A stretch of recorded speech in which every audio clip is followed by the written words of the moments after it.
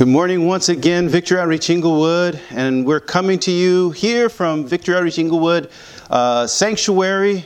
While you are there in the safe place of your home, I pray you're doing well. I'm going to be reading from the book of Revelation, chapter 5, verse 6. And I got to say before I start, man, I've really been enjoying our virtual Bible studies. We have theologians from all over the place and weighing in on the scriptures, and God has been speaking to my heart. I certainly hope it's been a blessing to you. But I've been inspired by one of the, all of the stories really, but one of the stories really stood out. A few weeks back, we were in chapter 5, and one of my favorite parts, and I have a few, in Revelation is this particular story here. So I'm going to read it to you. I'll read verse 6. I challenge you to read the entire chapter, read the entire book. In fact, join our Bible study, and you'll learn a whole lot about who Jesus is in the book of Revelation. But this is what it says. Revelation chapter 5, verse 6, and I'm reading from the New International Version of the Bible. It says, "Then I saw a lamb looking as if it had been slain." And I'll stop there. Let's pray. Heavenly Father, we ask this morning for your anointing upon the reading of your word. We ask that you would give us clarity, that you would reveal your true self to us, because we need to see you, Jesus. We thank you this morning. In Jesus' name we pray. And the church says, amen. Now I want you to try to imagine this scene. John the Apostle is in heaven, and he sees God seated on a throne. And in his right hand, he has a scroll with 7 seals on the scroll. Now today we use envelopes, and envelopes have glue on the back, or sometimes the adhesive strips. Well, back in the day when they had these scrolls, they would use either a wax seal or a clay seal to seal the scroll up so that you couldn't just open it up and read it. And this is what he saw. He saw God with the sealed scroll in his hand. And it's not just one seal. There were 7 of them. But the problem is that nobody could open the seals. Nobody could open up this scroll and read what was written on the inside. And in fact, they made a search to see if they could find someone who could open it. And the angel called out, "Who is worthy to break the seal and open the scroll?" But nobody was found who was able. Not in heaven, not on earth, not even under the earth. I don't know where I was that day, but nobody was found that could open this scroll. And John is watching this. The Apostle John is watching this, so he begins to cry. The Bible says he began to weep because whatever was in that scroll was obviously important. It was in the right hand of God as he was on the throne, and he wanted to communicate something to us, but nobody was found worthy to read what God wants to communicate. And John couldn't believe it. He's right there and he couldn't believe it. And as he is weeping there before the throne of God, one of the elders came over to him and he tells him, "Hey, don't cry. Don't cry. Watch. The Lion of the tribe of Judah has triumphed. And he is able to open the scroll and the 7 seals." The Lion of the tribe of Judah. Praise God for the Lion of the tribe of Judah. And John is probably looking for the lion. He's like, where's he at? All right, the lion can do it. Where's the lion? And he's looking around, which brings us right here to verse 6.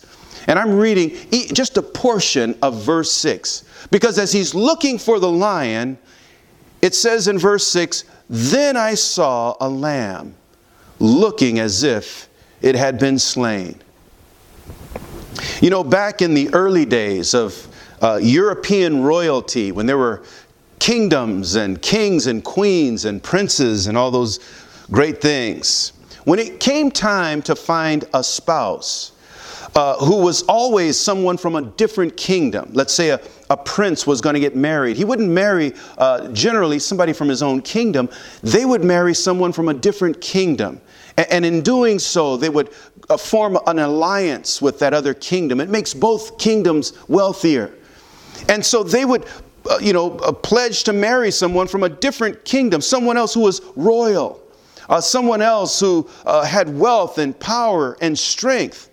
And so the prince would rely on a portrait of the princess, a painting, in order to see what this princess looked like, because it was a sight unseen. They wouldn't know. And so they would rely on a portrait. And the same thing, the princess would rely on a portrait. She would send her painter to do a portrait of the prince, and the prince would send a painter to do a portrait of the princess. Now, they wouldn't just have somebody there in that kingdom do their own portrait of the prince or the princess, because they wanted the truth, right? So they would send their painters to do a portrait. Now, they didn't have photography at the time, no FaceTime back then. And traveling all the way to the prince's kingdom just to see the prince in person was dangerous at that time. And it was time consuming. So they would just send the painter, and he would paint the portrait and come back. And in fact, you can see many of these portraits on display in some of the museums there in Europe today. So they had no idea of their potential spouse, what they looked like before their wedding day. And I've read some of the accounts of that first meeting, and they have some of them recorded, what they said, written down, the things that they said at their first meeting, face to face. And it's exactly what you would expect.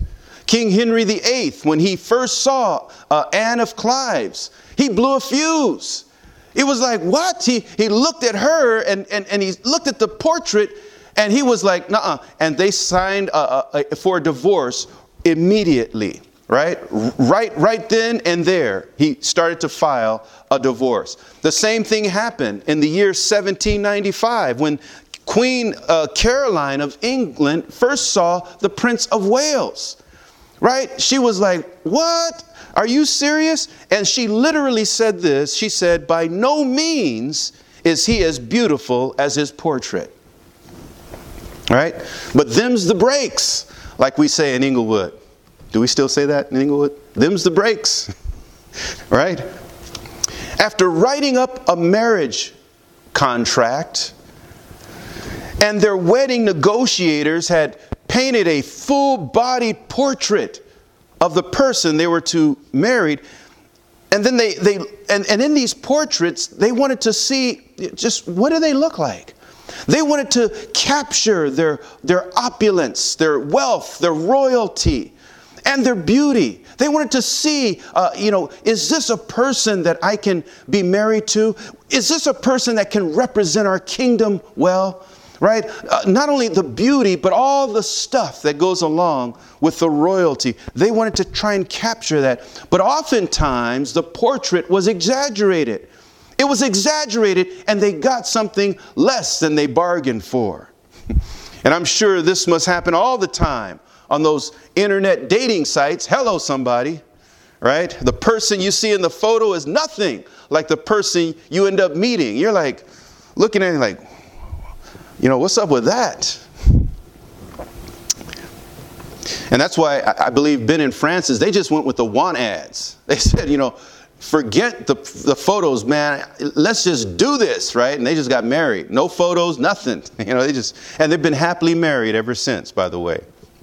Praise the Lord for that. It was one historian that says a portrait usually portrays the person as their best possible selves. Like over the top, the beauty, the clothing, and sometimes they probably even made up the clothing. Just a beautiful portrait, like a Facebook profile portrait, right? The best self. Here in Revelation 5 is a portrait of Jesus. What would the portrait of Jesus look like?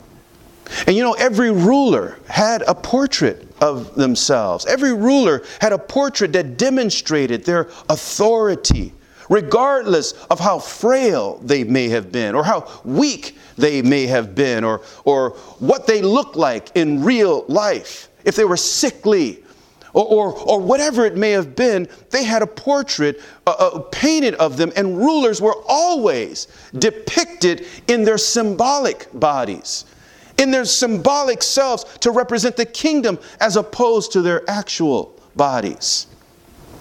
So most portraits were majestic and powerful. Most portraits were dignified, awe-inspiring portraits. Alexander the Great was depicted in a panther skin. Debbie bought me a panther skin for my birthday, right?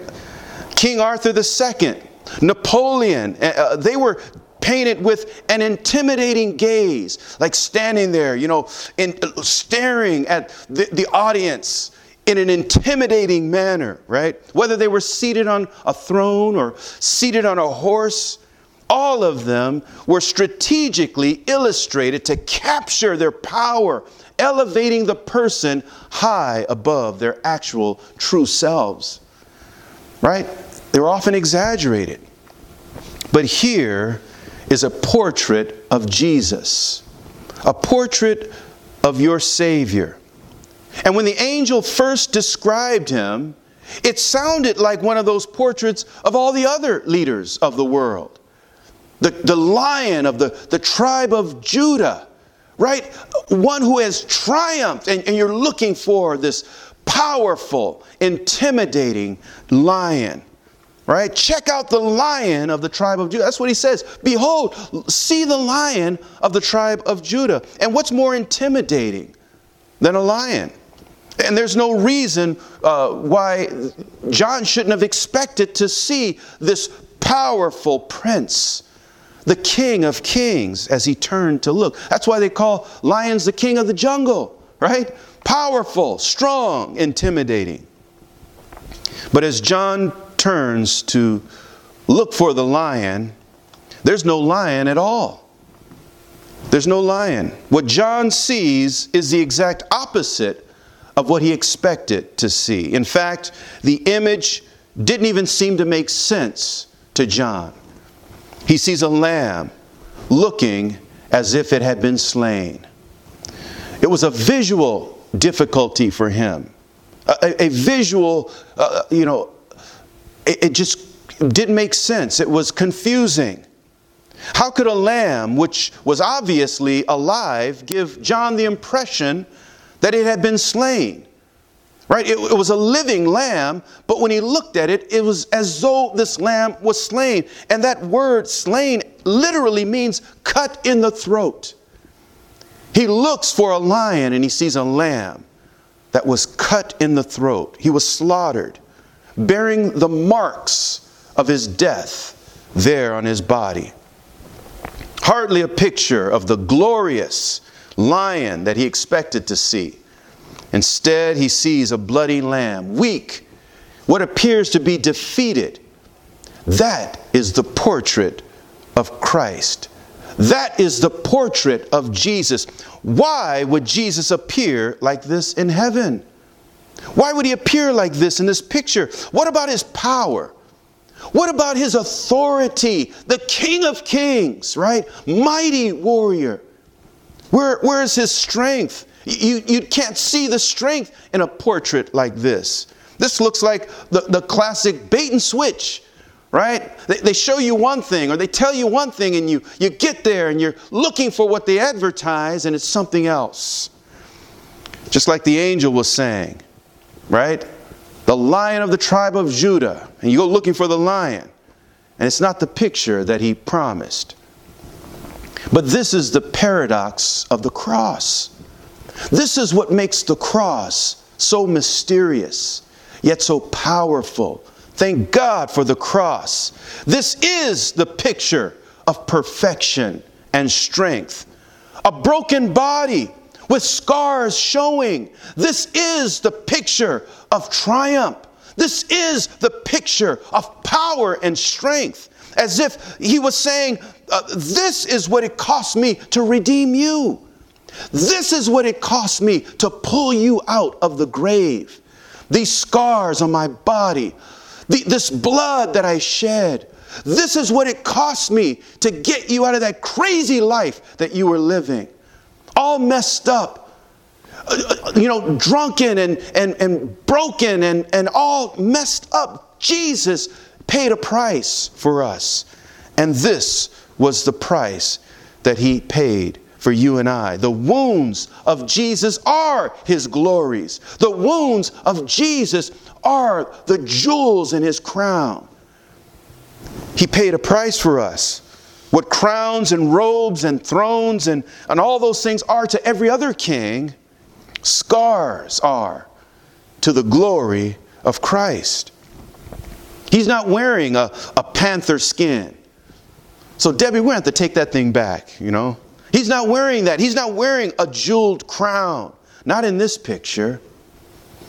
In His royal portrait, Jesus in heaven, the King is wearing scars. Powerful portrait of a Savior, your Savior. And it means something to us.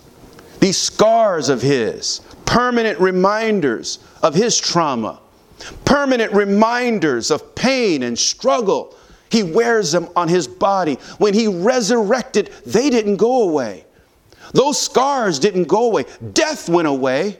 And my misery and sin went away. Your misery and sin. But the scars remained. He's wearing the scars. They remind us that our past is real. That I've lived through something. That we've lived through tough moments. Scars are real. And we all have them. And some of us have more than others. And some are more visible than others. But we all have them. That blemish on the skin that tells a story of a past full of hurt. And some of us have scars even on the inside. The psychological and emotional trauma. The scars that are on the inside that people don't see until we're in the right moment. Where pressure brings out the fact that scars exist on the inside of us. Stress, pressure, and they all begins to spill out in anger, hostility, right? Whatever it may be, we all have these scars. But His scars heal the hurt. His scars make us new. Behold Christ. Behold the portrait of Christ. Jesus is saying, look at me.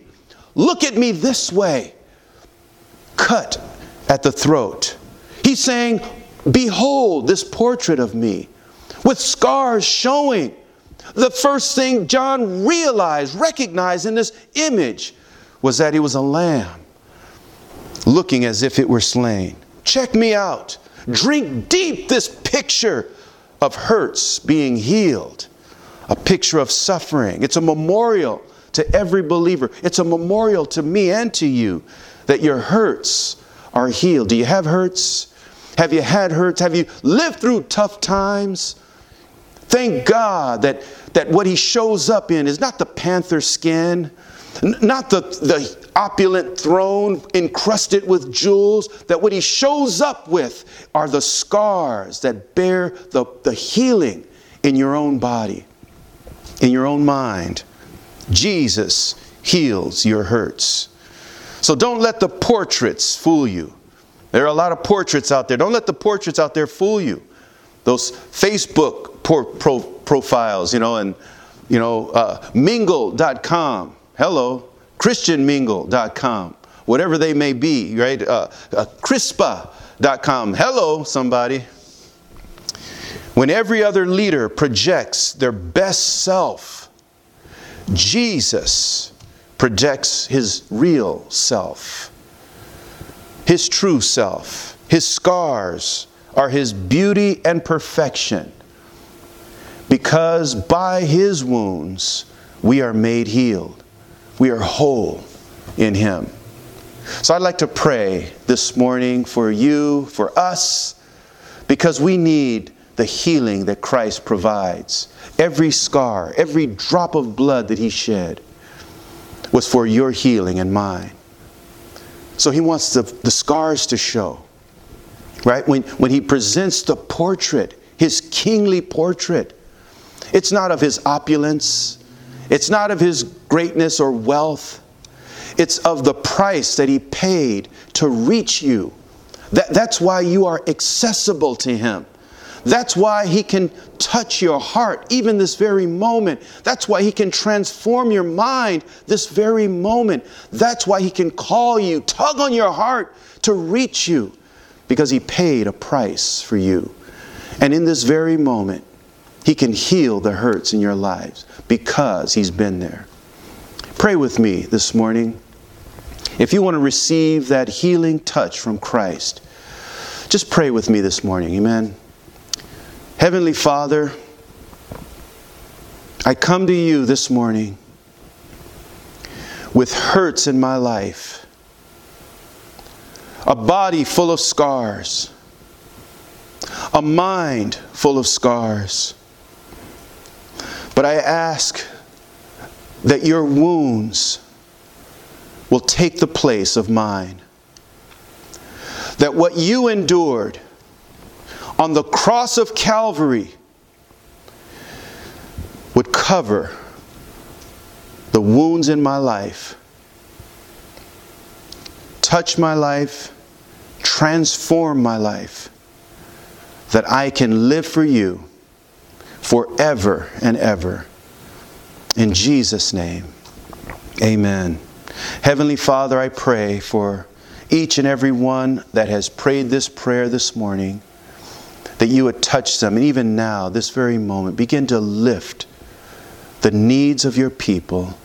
Restore and renew. Heal, touch. My God, do a work in the lives of Your people, I pray, in Jesus' name. And God's people say, amen. Praise the Lord. I certainly hope the Lord spoke to you this morning. And I look forward to hearing from you. God bless you and be safe.